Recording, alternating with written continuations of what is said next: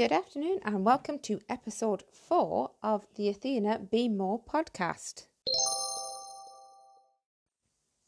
Hello everyone, and today we're going to continue talking about healthy relationships between our food and ourselves. So this is one of the most important things I think we need to focus on, especially for anybody who is looking to change up their lifestyle, if they are looking to improve their health, if they're looking at being role models for families and friends, and also just to make themselves feel a little bit better. A healthy relationship comes down to more than just what's on your plate. It's about having a relaxed attitude to eating, being relaxed and around food, and about how your body looks and feels during this time. So first of all, just going to have a little chat through some of the ideas that a healthy relationship is. Being healthy with your food means you don't really feel guilt when you eat certain foods. You listen to hunger and you have no fear if you deviate from any plans that you've set for the day. So that means that you don't feel guilty if you have a chocolate bar, for example, and if it is you haven't eaten all day and your tummy's grumbling, you're listening to that hunger. But you also know how to differentiate that between thirst. So you would know to maybe try having a drink of water and wait a few minutes. Or if you literally haven't eaten all day, then you know you probably are hungry.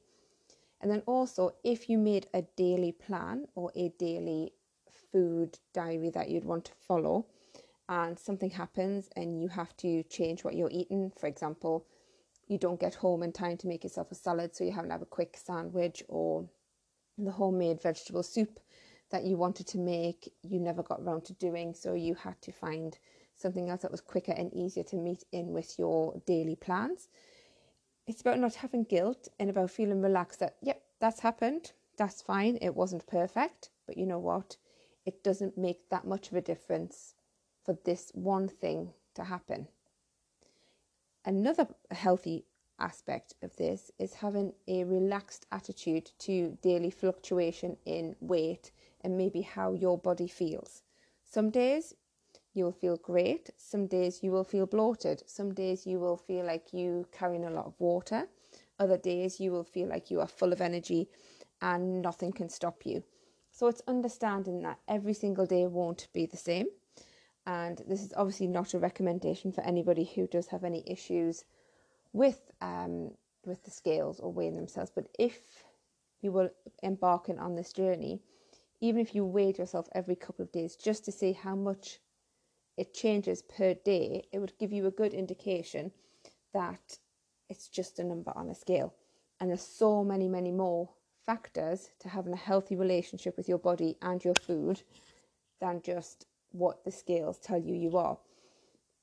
For example, carbs. If you have a lot of carbs in your diet, sometimes you will retain a lot more water. If it is for women a certain time of the month, then that can affect your weight and your water retention and how much you actually want to eat.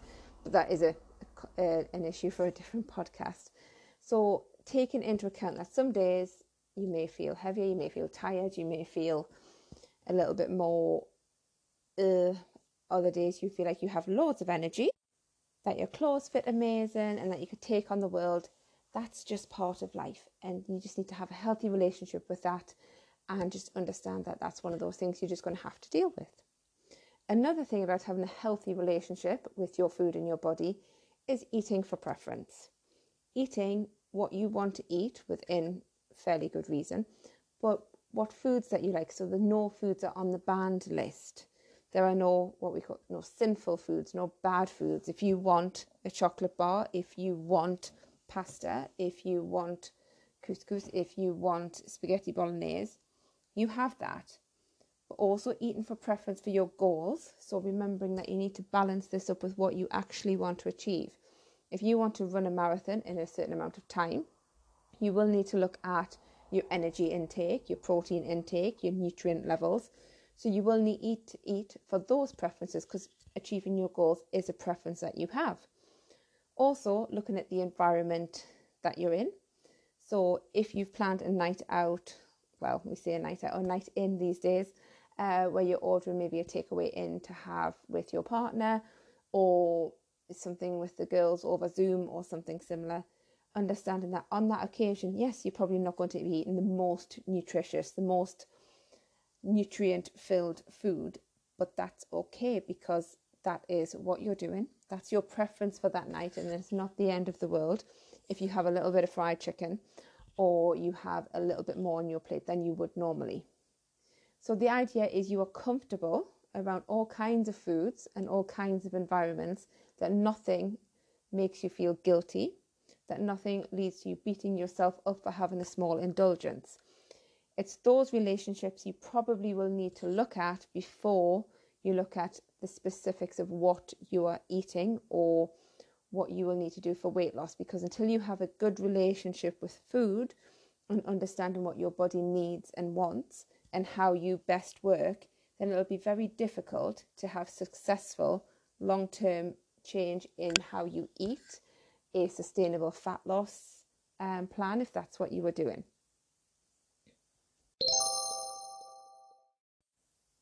So, just like the other day when we were talking about a toolbox of strategies to have to help you with your fitness goals and dealing with the change in environment that we have at the moment, you also kind of need a multitude of strategies to deal and plan and enjoy all the scenarios that you may encounter.